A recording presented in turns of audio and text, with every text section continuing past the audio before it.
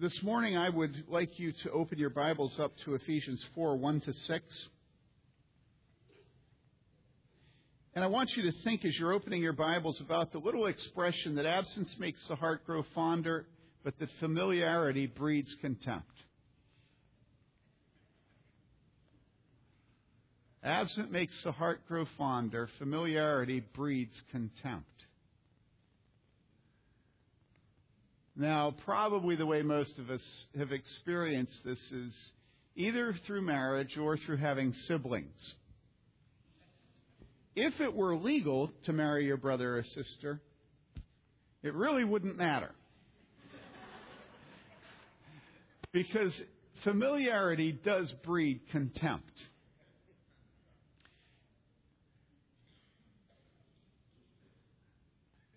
And I'm going to think better of it and not illustrate that from our own home. I will simply say this. If you live in our home, you may not marry someone in our home, but if you visit our home, you will marry someone in our home. And the distinction is familiarity as opposed to visits. You know, you think of marriage, and everybody in a marriage hits the wall. And some are honest and some aren't. Some lie and say, there's never been a wall. There is a wall. There's a day when your wife will be lying in bed and you'll still be snoring, and she's thinking, the rest of my life? Now, if you think about a church, what we go through in sibling relationships and in marriage is also true of churches. And there are competing views of small groups.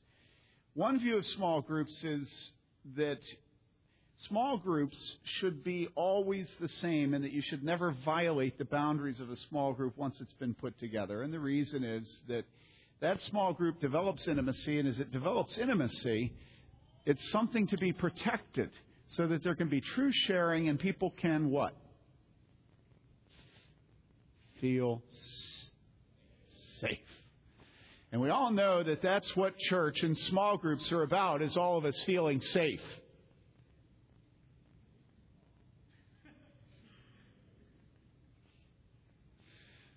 Wrong.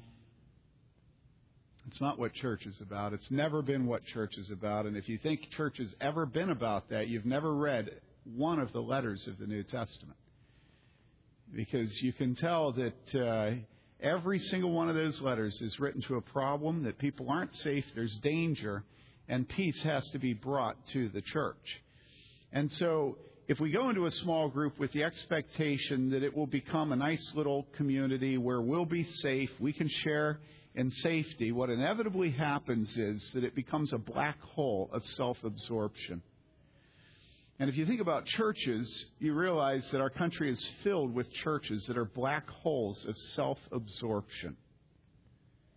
Community after community you can go into, and you can find a church where if you go in that church on a Sunday morning, you know that by coming in that church on a Sunday morning, you violated an unwritten rule.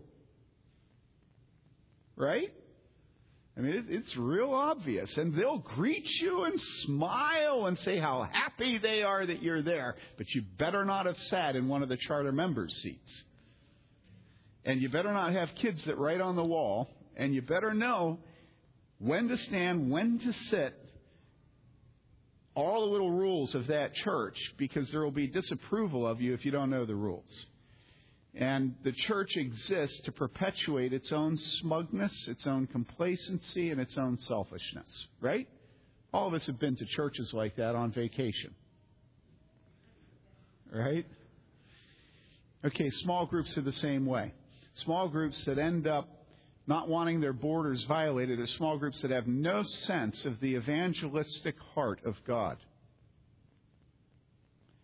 That He has said, go into all the world. That He has said that it is His kindness that holds off so that we may repent. That God is not willing that any should perish. And so our small groups need to reflect the same missional heart, the evangelistic heart, the same reaching heart that God has. Churches have to, too.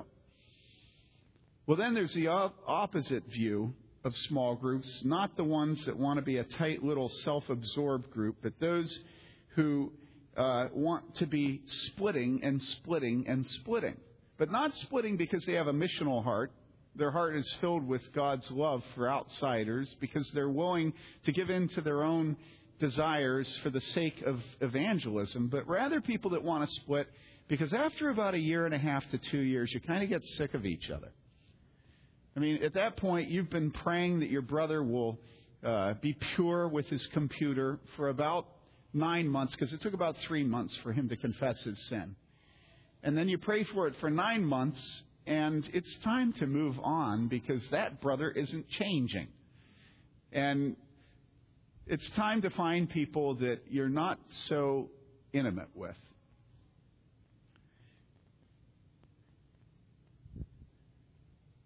And so we come here to this text of Scripture, Ephesians 4, and let's hear then the word of the Lord that addresses the problems that we have in being intimate with each other. Therefore, says the Apostle Paul, but he is speaking the words of God, therefore I, the prisoner of the Lord, implore you to walk in a manner worthy of the calling with which you have been called, with all humility and gentleness, with patience, showing tolerance for one another in love, being diligent to preserve the unity of the Spirit in the bond of peace.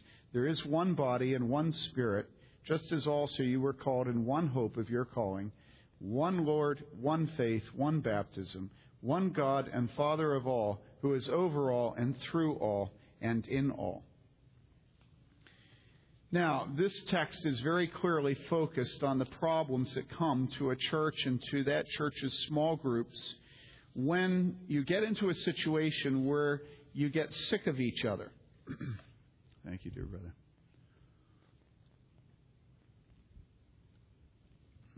And this does happen. Of course, that takes for granted the fact that you're a church that decides that intimacy is right. And many, many churches are opposed to intimacy. And again, you know this when you go in the church. The knowledge of one another is completely superficial. One of the easiest ways to tell this is to look whether or not the church invites each other into your homes. One church I was at out in Colorado, you never ever got into anybody's home.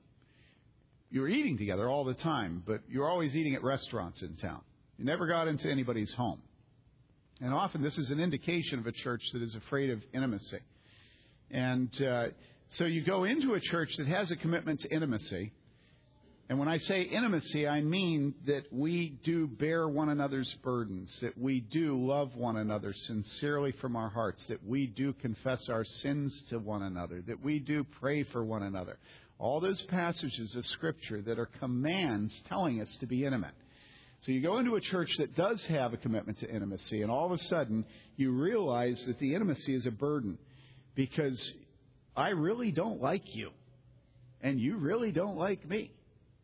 And it really becomes a pain, especially if the preacher is somebody you don't like.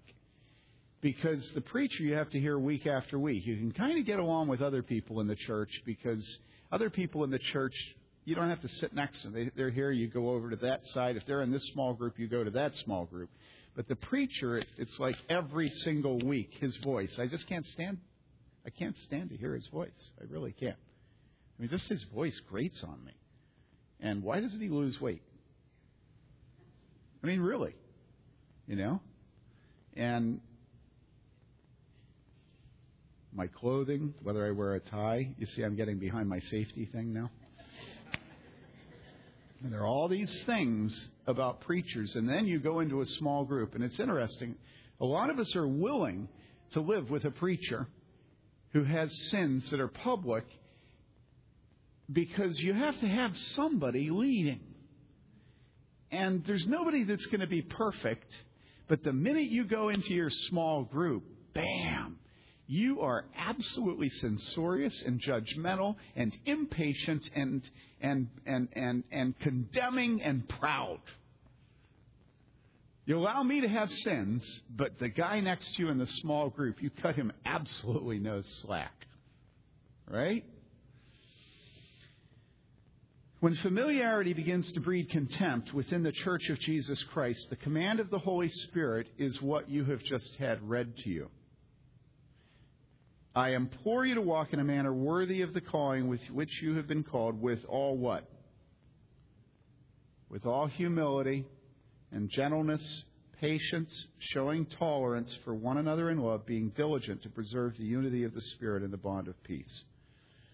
Now, why does it begin with the word therefore? Well, you need to get so that you can jump into any of the letters of the New Testament and feel what's going on, because you're so familiar with it. What goes on in the epistles, the letters of the New Testament, is that you start out with doctrine and then you move to practice. Always doctrine, then practice. And this, therefore, is saying, given what I've said about doctrine, do this. Therefore. So you're now in the ethical, the commandment, the moral side. All right? Therefore, I, the prisoner of the Lord.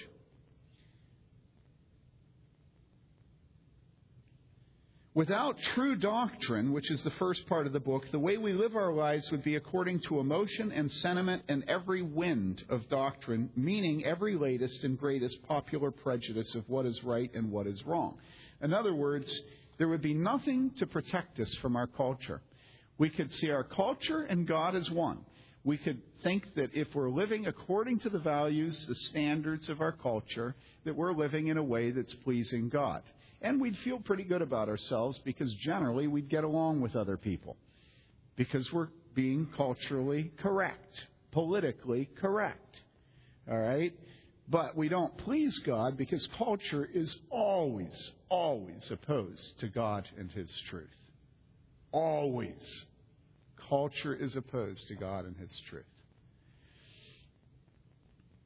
When we read of the founding of the first Christian church in the early chapters of the book of Acts, right after the Gospels, we read that the first Christian church was devoted to four things in its common life. They were devoted to, it says in Acts 2:42, the apostles' teaching, fellowship, the breaking of bread, and prayer. And Calvin points out that it begins with fellowship because it begins with doctrine, because without doctrine you don't have fellowship. In other words, you're never going to be united until you're united in Christ and the true preaching of the Word of God. That's the only union that there will be that is true. The world and Christians who follow the world's prejudices think of doctrine as at best unneeded and at worst evil. And there is a popular saying among Christians, doctrine divides but Christ unites. This saying is completely false. It is true that doctrine divides. As long as you add the little word false. False doctrine does divide. And it is always the habit of those who promote false doctrine to claim that they are for peace. Whereas the person that's fighting for true doctrine is not running around trying to cop a posture as being a peacemaker. They're fighting for true doctrine because they have absolute conviction that when true doctrine comes, peace will occur because we'll be in line with God. False doctrine divides. True doctrine unites. We learn the wrong lesson if from the conflicts that surround the exposing of false doctrine that we learn to despise doctrine. And this is one of the great failures, I believe, of the 20th century evangelical movement. In 20th century evangelicalism, there was a great battle at the beginning called the fundamentalist controversy. And after the fundamentalist controversy, there were a number of battles in individual denominations, and many people were scandalized by those battles. And particularly, there was a battle at Wheaton College over a president named J. Oliver Buswell. And Buswell was involved in the reform of the National Presbyterian Church. And all of a sudden, one day, it happened that J. Oliver Buswell was fired by the Board of Trustees. Well, my father and mother and Mary Lee's father and mother were all at Wheaton at that time. And it was very interesting listening to different people say what they thought had happened with J. Oliver Buswell. And I had grown up hearing about him, and he had gone on to be a professor at Faith Seminary, and my father had taken his theology under Buswell. And some of you who are musicians know the name Jamie Buswell. You don't. He's out at the New England Conservatory. Good violinist, fiddle player. Anyhow, about probably 10 years ago, I wrote the archivist, the historical archivist for the PCA, and asked him if he had any correspondence in the files of Buswell that he could send me having to do with his being fired at Wheaton College. And he sent me a number of letters between Buswell and the Board of Trustees and various other individuals. And as I read these letters, it seemed evident to me that the reason Buswell was fired was that he was involved in denominational reform. And when I began to think through how here they had a president who was involved in denominational reform, well, you know that you always kill the prophets of today while you honor the dead prophets' tombs, right? This is what Jesus said. And so here they had this man fighting for reform. He got fired, right? And then what happened to evangelicals who were at Wheaton at that time? Billy Graham, Ken Conser, just a whole host of people. What happened was all of them decided that the church was a secondary matter and that they didn't need to worry about their doctrine of the church. And so the great weakness of 20th century evangelicalism was that they had no doctrine of the church. None. None. They'd learned their lesson. It was scandalous to see Buswell fighting, and so they all learned to be scandalized by somebody fighting. And he'd been fighting for the church, and so they all learned to have non-denominational churches, no denominational affiliation, no doctrine of the church, and not really to care whether their churches had elders or not, just as long as somebody preached. And that's 20th century evangelicalism. Somebody preaches. And it doesn't really matter whether he preaches in a place where they have discipline, whether he has the sacraments. It doesn't really matter whether you're church or parachurch, because the church has become the parachurch. Okay? And where did it all come from? It all came from this sense that doctrine divides, but Christ unites. And so the message of evangelicalism in America today is what? It's absolutely bare bones minimalistic. It's trust Jesus. That's it. And even what you mean by trust Jesus is up for grabs. You know, it can mean have pleasant, warm feelings about him the way you have about Muhammad. You know? And the Jesus could be the Jesus that's married to Mary Magdalene, as long as it's Jesus. Do you understand this? And so we've become scandalized by doctrine, and we have decided doctrine divides, Christ unites, and so we all love Jesus, but you can put into that whatever content you want. And loving Jesus, I mean, who knows what love is? You know, I think love means that I have a crucifix on my rearview mirror, you know, and that I go to Mass. Well, I think love is that I'm very careful to follow every one of his commandments, and I homeschool, and I wear a head covering, and I don't use birth control, and I love Doug Phillips. Okay? And everybody puts into love whatever we want to put in love. What do you think loving Jesus is? Well, I think loving Jesus is having small groups that don't ever change the personnel, so that we can be intimate and really pray for one another. Well, no. I think small groups is that we keep changing so we have the missional heart of Jesus. And that means I get rid of you after a year and a half because I'm really tired of you. And so nobody new comes in the group. You just switch it for another segment of the church. You know what I'm saying? You know, I think I'll take that 6 people back there. And what does the Bible say? And the Bible says this. The Bible says, I implore you to walk in a manner worthy of the calling to which you have been called, with all humility and gentleness, with patience, showing tolerance for one another in love, being diligent to preserve the unity of the Spirit and the bond of peace. And you say, yes, that's what it means. Doctrine divides, Christ unites. It says, be united. Well, okay, fine. Doctrine divides, Christ unites, right? Okay, so why do we have the other chapters of the book of Ephesians? And what are they about anyhow? If doctrine divides and Christ unites, why doesn't Ephesians begin with Ephesians 4, chapter 1? But it doesn't. It's got 3 chapters before. And what do those chapters say? Well, there was, as usual, an issue in the church in Ephesus. And if you look at the beginning of chapter 2, you'll see what the issue was.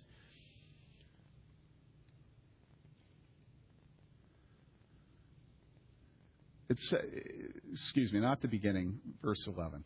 Ephesians 2:11 says, "Therefore remember that formerly you, the Gentiles in the flesh, who are called uncircumcision by the so-called circumcision, which is performed in the flesh by human hands, remember that you were at that time separate from Christ, excluded from the commonwealth of Israel, and strangers to the covenants of promise, having no hope and without God in the world.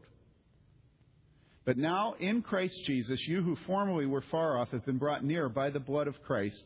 For he himself is our peace, who made both groups into one and broke down the barrier of the dividing wall by abolishing in his flesh the enmity, which is the law of commandments contained in ordinances, so that in himself he might make the two into one new man, thus establishing peace, and might reconcile them both in one body to God through the cross, by it having put to death the enmity." Now, what's going on here? Remember, our mantra is doctrine divides, Christ unites, right? What's going on here? Well, the battle in the church, as in most of the churches in the time of the New Testament, was between the dirty goyim, the filthy Gentiles, and the clean Jews. And the clean Jews did not want to associate with the filthy Gentiles. Now, am I being hyperbolic? Am I exaggerating when I say the filthy Gentiles? No. How do you know? You know from the text of Scripture. Because in the text I just read you is a filthy word. What's the filthy word? It says here,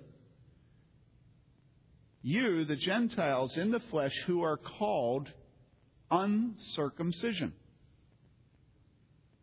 Do you think that was a compliment? No. As a matter of fact, even in the way the Apostle Paul gives it to us, it's making it clear to us that the Apostle Paul is distancing himself from that.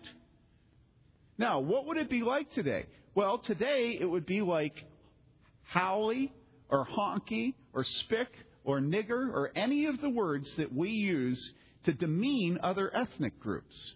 That's what uncircumcision meant. That's how offensive it was. And what he's saying to them is, doctrine has united. And what's the doctrine? The doctrine is the unity in Jesus Christ. And that has caused certain things to happen.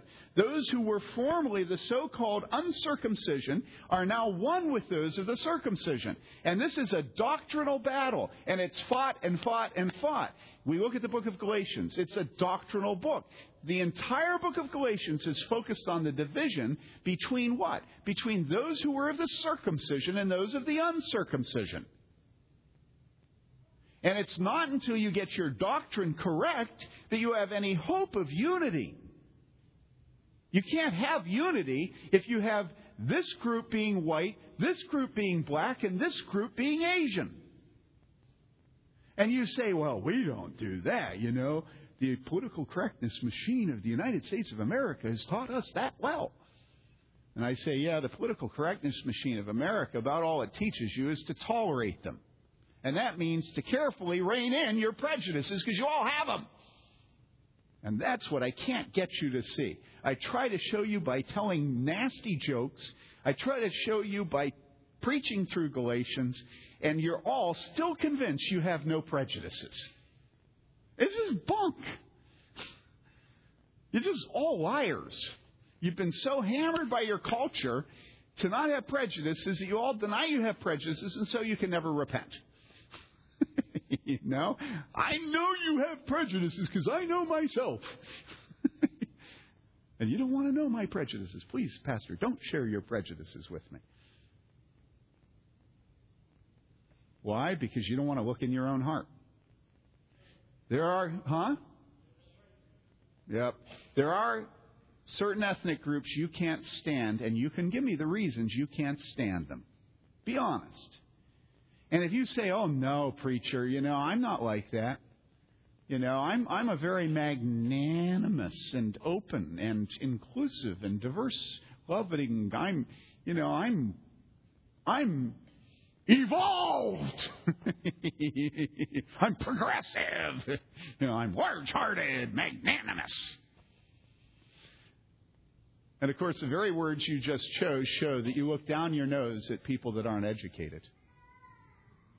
And that's the prejudice that no Bloomingtonian has any ability to see. That the East Side despises the West Side. And that everybody despises the double wides.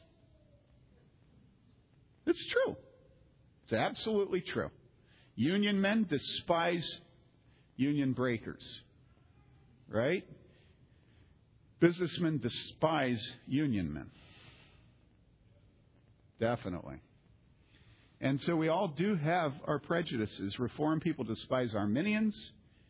Arminians despise Reformed people. Presbyterians despise Baptists. Baptists despise Presbyterians. And it goes on and on and on. I remember the Sunday that I made the mistake of referring to the Colorado River over a long, long period of time, cutting a hole known as the Grand Canyon in the western part of the United States. And man, did I catch it after I said that. Everybody at the door, "You don't believe in evolution, do you?" And I started having facial tics. And the ironic thing is that I believe, personally, I believe in 624. All right? In other words, I believe it's a day. And I believe the Lord created the earth with the appearance of age. Okay? I'm out. I'm exposed. That's my position. So why did I speak that way? Well, because that's how somebody that thinks that the Lord created the earth with an appearance of age would speak. You're not going to say, "Did you notice how God made the Colorado River look like? Wasn't that a neat trick?" Hey, when Jesus made wine, which was grape juice with the appearance of age, instantaneously, do you think people said, "Isn't this great?" No, they called it wine. Fermented. It couldn't have fermented, Couldn't possibly have fermented. And so in our church, we have people that believe in 624, because obviously I do. And we have people that believe in a day-age theory, right? But boy, those day-age people better keep themselves well hidden.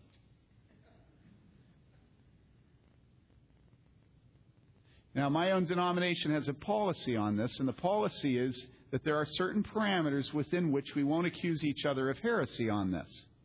And you say, well, all that's doing is just, conforming yourself to the spirit of the age. You're just compromising. I say, no, there are parameters within which you may not be outside. For instance, no one is allowed to deny the historicity of Adam. Why? Well, because the Bible says one man, Adam. It says, as in Adam we all died. It's very clear Christ and the apostles all believed in the historicity and taught it of Adam and of Eve. So you can't deny that. Now, I've made you uncomfortable talking about evolution. Some of you.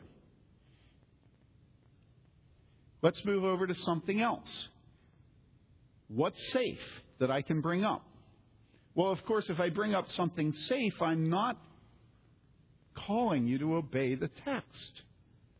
It's the things that aren't safe, the things that we are prepared to judge each other about, that are those places we need to focus our attention and consider one another better than ourselves.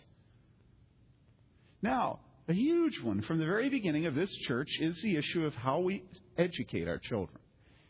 Homeschooling, Christian schooling, public schooling, or what my wife and I do, which is sort of a hybrid of abdication and homeschooling.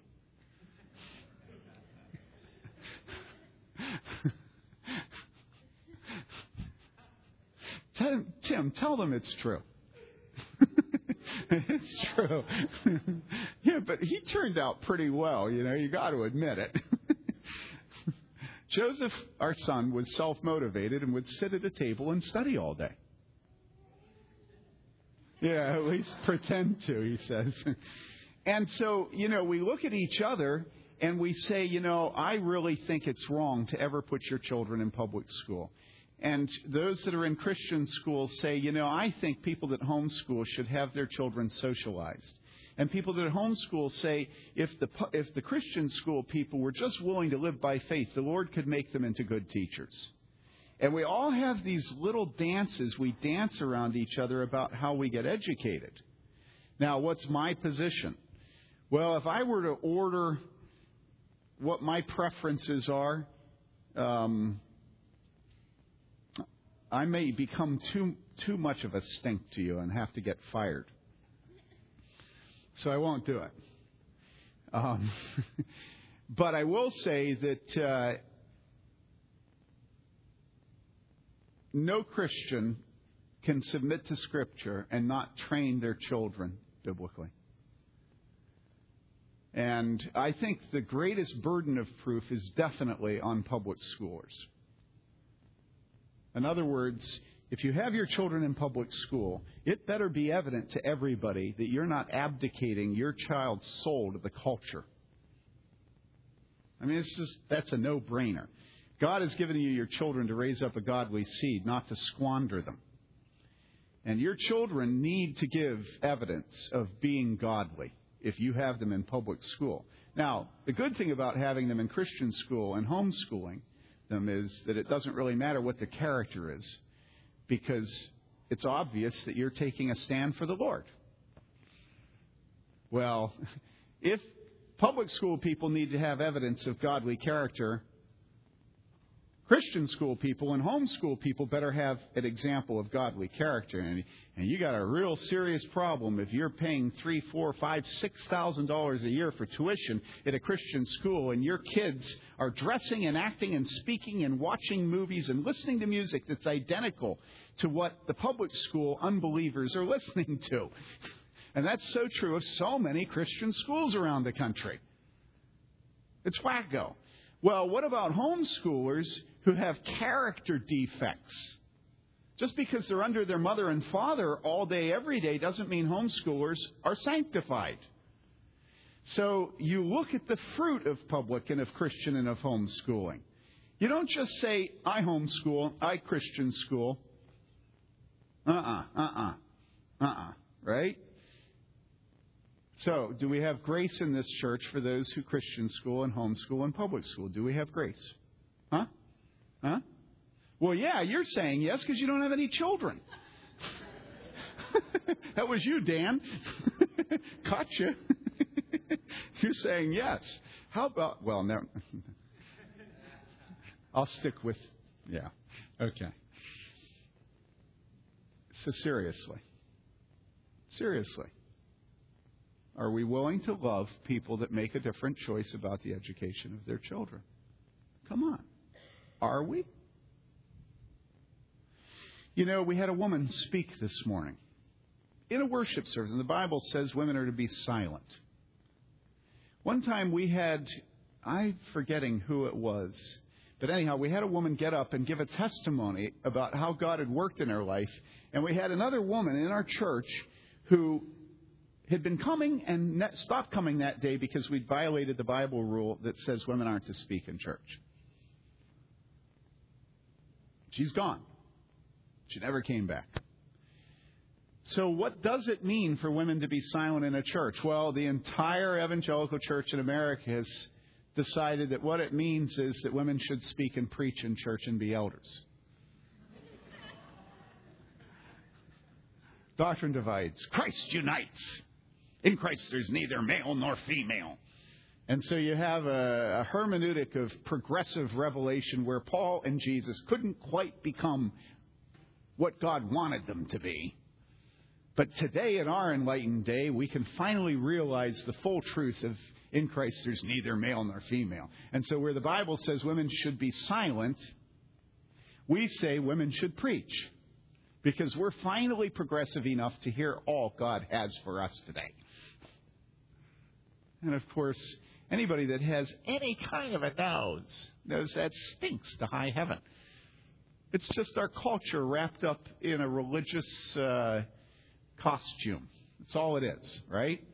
And so what we really need to do is make absolutely certain that women defer to men in this church, and that means anything that could possibly be misconstrued is like, no way, Jose. Right? Well, the truth is you can disagree over what exactly that means, because in the New Testament you have clear examples of women taking vocal part in the worship of God's people. And so what people do is say, see, I told you in Christ there's neither male nor female. Right? And what that means is if they took vocal part, then Paul's in conflict with Paul, and I have a hermeneutic of progressive revelation and God doing a new thing. And so if a woman over here is prophesying and praying with her head covered, then that means that over here women should preach with their heads uncovered. This is lunatic. It's crazy. It's absolutely insane. And again, what we show is we're the product of our culture, and we have no respect for the Word of God. We might be inerrantists, but we have no respect for the authority of God's Word. And so then you get about the hard business of looking at the text where it says that women prophesied and women prayed, and it talks about head coverings, and it says women are to be silent, and it says women are not to exercise authority over men because Adam was created first and then Eve, and it was Eve who was deceived. And you put them all together and you say, I think the Holy Spirit is logical. And let's presume that there is some internal, intrinsic harmony to his teaching on the nature of sexuality. Let's give the Holy Spirit the benefit of the doubt.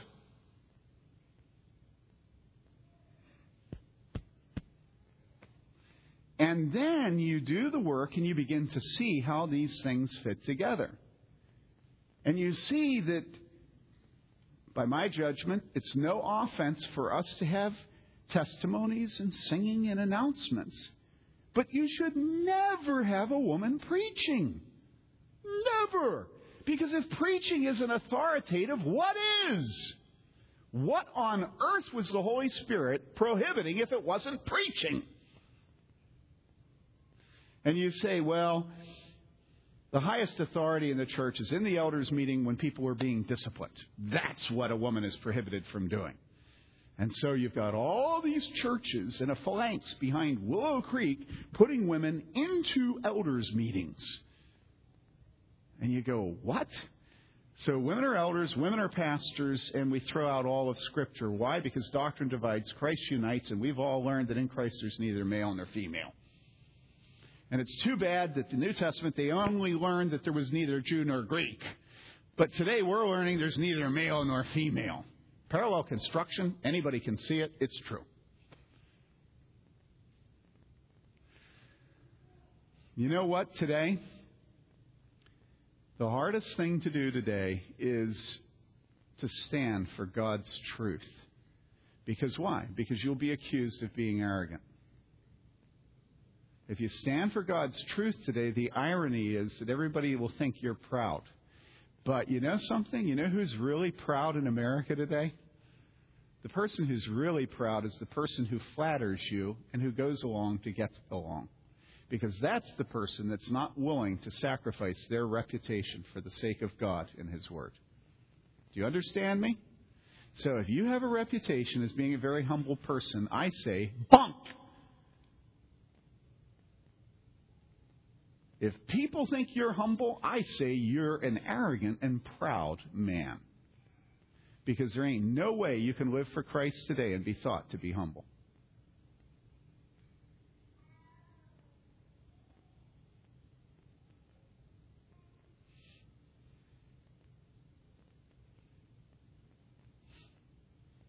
You know why these chairs aren't filled today? They're not filled because our church is filled with a bunch of proud men like me.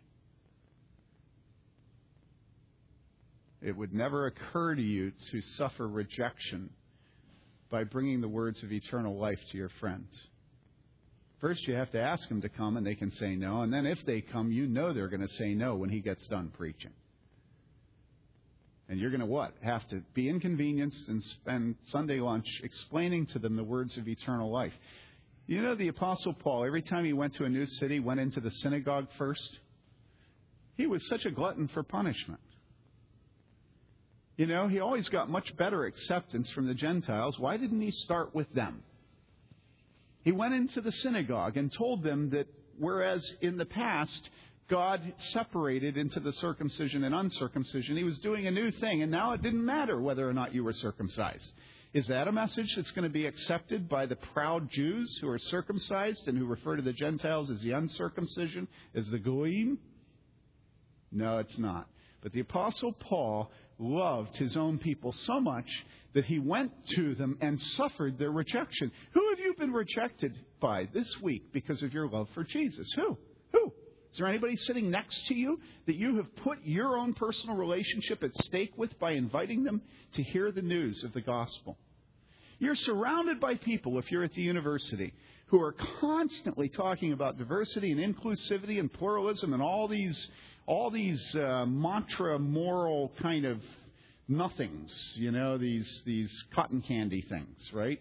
Okay? You hear them constantly. Have you ever thought of saying to them, hey, you know, there's no diversity and inclusivity and pluralism here, but can I bring you to church because we really have it there?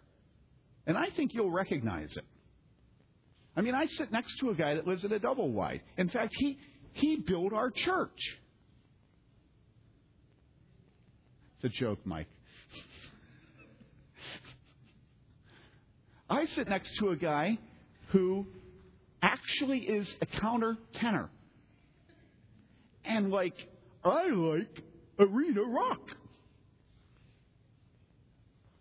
I sit next to a guy who every single Sunday he gets up and goes to the bathroom. And I can't imagine what his problem is, but he's part of our glorious diversity. I sit next to somebody that has a principle of having their child sit in church and scream all through the service. And you know why they do that? I found out. It's beautiful. I sit next to somebody, and I'm a man who was abused by her father when she was a little girl. And she can't hardly bear to look in my eyes. And she feels safe with me. We've got some who are from Korea and some who are from Eastern Europe, and we've got missionaries to Myanmar, and we've got people who are uneducated and people who are educated and people who are anti-intellectuals and people who are history of science and philosophy PhD candidates, and we get along. I mean, people, listen, think. Is this or is this not a diverse group of people? Let me tell you, I know you are diverse. You are very, very diverse. Do you love each other? If all of the world is looking for diversity and pluralism, don't you think that they should have an opportunity to see the real thing? Can you think of anything that's more evangelistic than coming into a church where there is true pluralism and love, and then learning that they were all baptized with the one baptism into Jesus Christ? And that it stopped being circumcision and uncircumcision, and it became new life in Jesus Christ. Come on. Come on. Why don't you take that to your co-workers and your neighbors? Why? And you know why? Because you're a very proud man. And you don't want them to reject you. Because along with that diversity comes the fact that the only way it will ever happen is to bow before Jesus Christ. And all the talk about all the roads leading to the same place, to God. You know, Hindu and Islam and Buddhist and Roman Catholic and Protestant, and everybody goes to the same place. You'll have to die to that. So, yeah, you can get diversity as long as you get baptized. And you can't be baptized into God and God and God, or into Jesus and Jesus and Jesus. You have to be baptized into Father, Son, and Holy Spirit. I mean, here is the truth. It's a truth that the world knows but doesn't know at all. It's a truth that the whole world is going after today. And we're so proud that we wouldn't lift a finger to share it. And yet Paul, every time he goes into the synagogue to suffer rejection, and often the rejection came in the form of being stoned, being whipped, being naked. What about Jesus? He was crucified. What about Peter? Upside down. What about Martin Luther? What about Katie? She was married to Martin Luther, if that isn't a scary thought. Listen, it takes real work to obey the command of Scripture that God has given us today. It takes real work. You know what the real work is? It takes learning who you are. And you will do anything to avoid learning who you are. You will walk around 24 hours a day with iPod buds in your ears so that you never have to learn who you are. You know what I'm saying? Why does it help to learn who you are? Because when you learn who you are, then you think less of yourself and more of others. Self-knowledge in a believer always leads to meekness and humility growing. Always. The further you get in your faith, the less you will think of yourself. And the more you will think of others. Does this make sense? It is true. And so, what about us?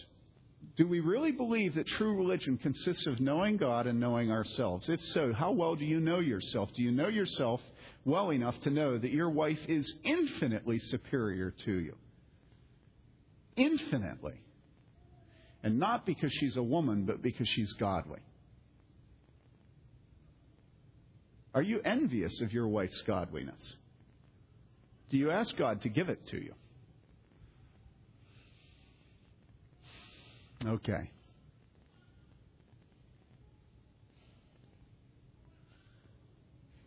You know what the text says? The text says, be one. Think more highly of others than you think of yourself, because God has made us one. How exactly is it that Jesus is our bridegroom and is one with his bride, which is the church, if the church is many?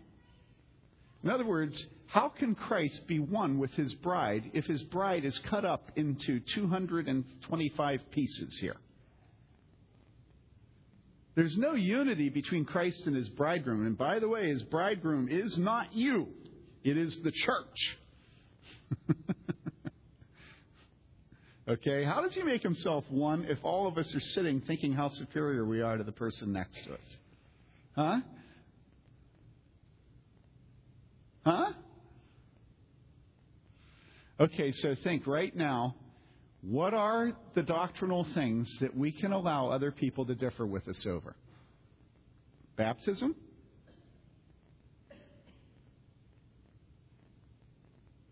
Education? How about eschatology? Does everybody have to be postmillennial? How about reformed? Does everybody have to be reformed in this church for us to love them? Now, let me say one final thing to you.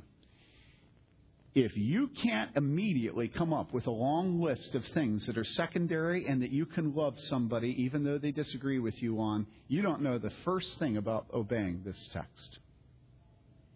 Because it doesn't do any good to say, well, hypothetically, I think there are secondary matters that I can tolerate other people disagreeing with me over if you can't produce one. You have to be able to tell me what they are. So what's a secondary matter to you, Wayne? Baptism. All right, Stephen? Baptism. What did he say? You said something else. Oh. Wine and communion. David has been arguing for us to change to wine and communion. By the way, how many of you would want wine and communion? How many of you would not want wine and communion? Okay, Phil? Come on. Okay, millennialism, eschatology, the doctrine of what happens at the end. Okay, Jody, come on. Head coverings, Gandalf. Women speaking, Esther. Are you a woman? Taylor? Arsenal? No, he's not willing to cut you slack on that one. Sabbath. How many of you believe that there is still some teaching concerning the Sabbath law in the Ten Commandments that we should live under? Raise your hands. How many of you think that it is done away with in the New Covenant? Okay, can we live with that? All right, people, you get the point. If you're really humble, you will allow people to reject you and you will stand for God's truth in central matters. There is no way except Jesus Christ. But if you're really humble, you'll also come up with things that are of a secondary nature. Okay? And you will consider others better than yourselves.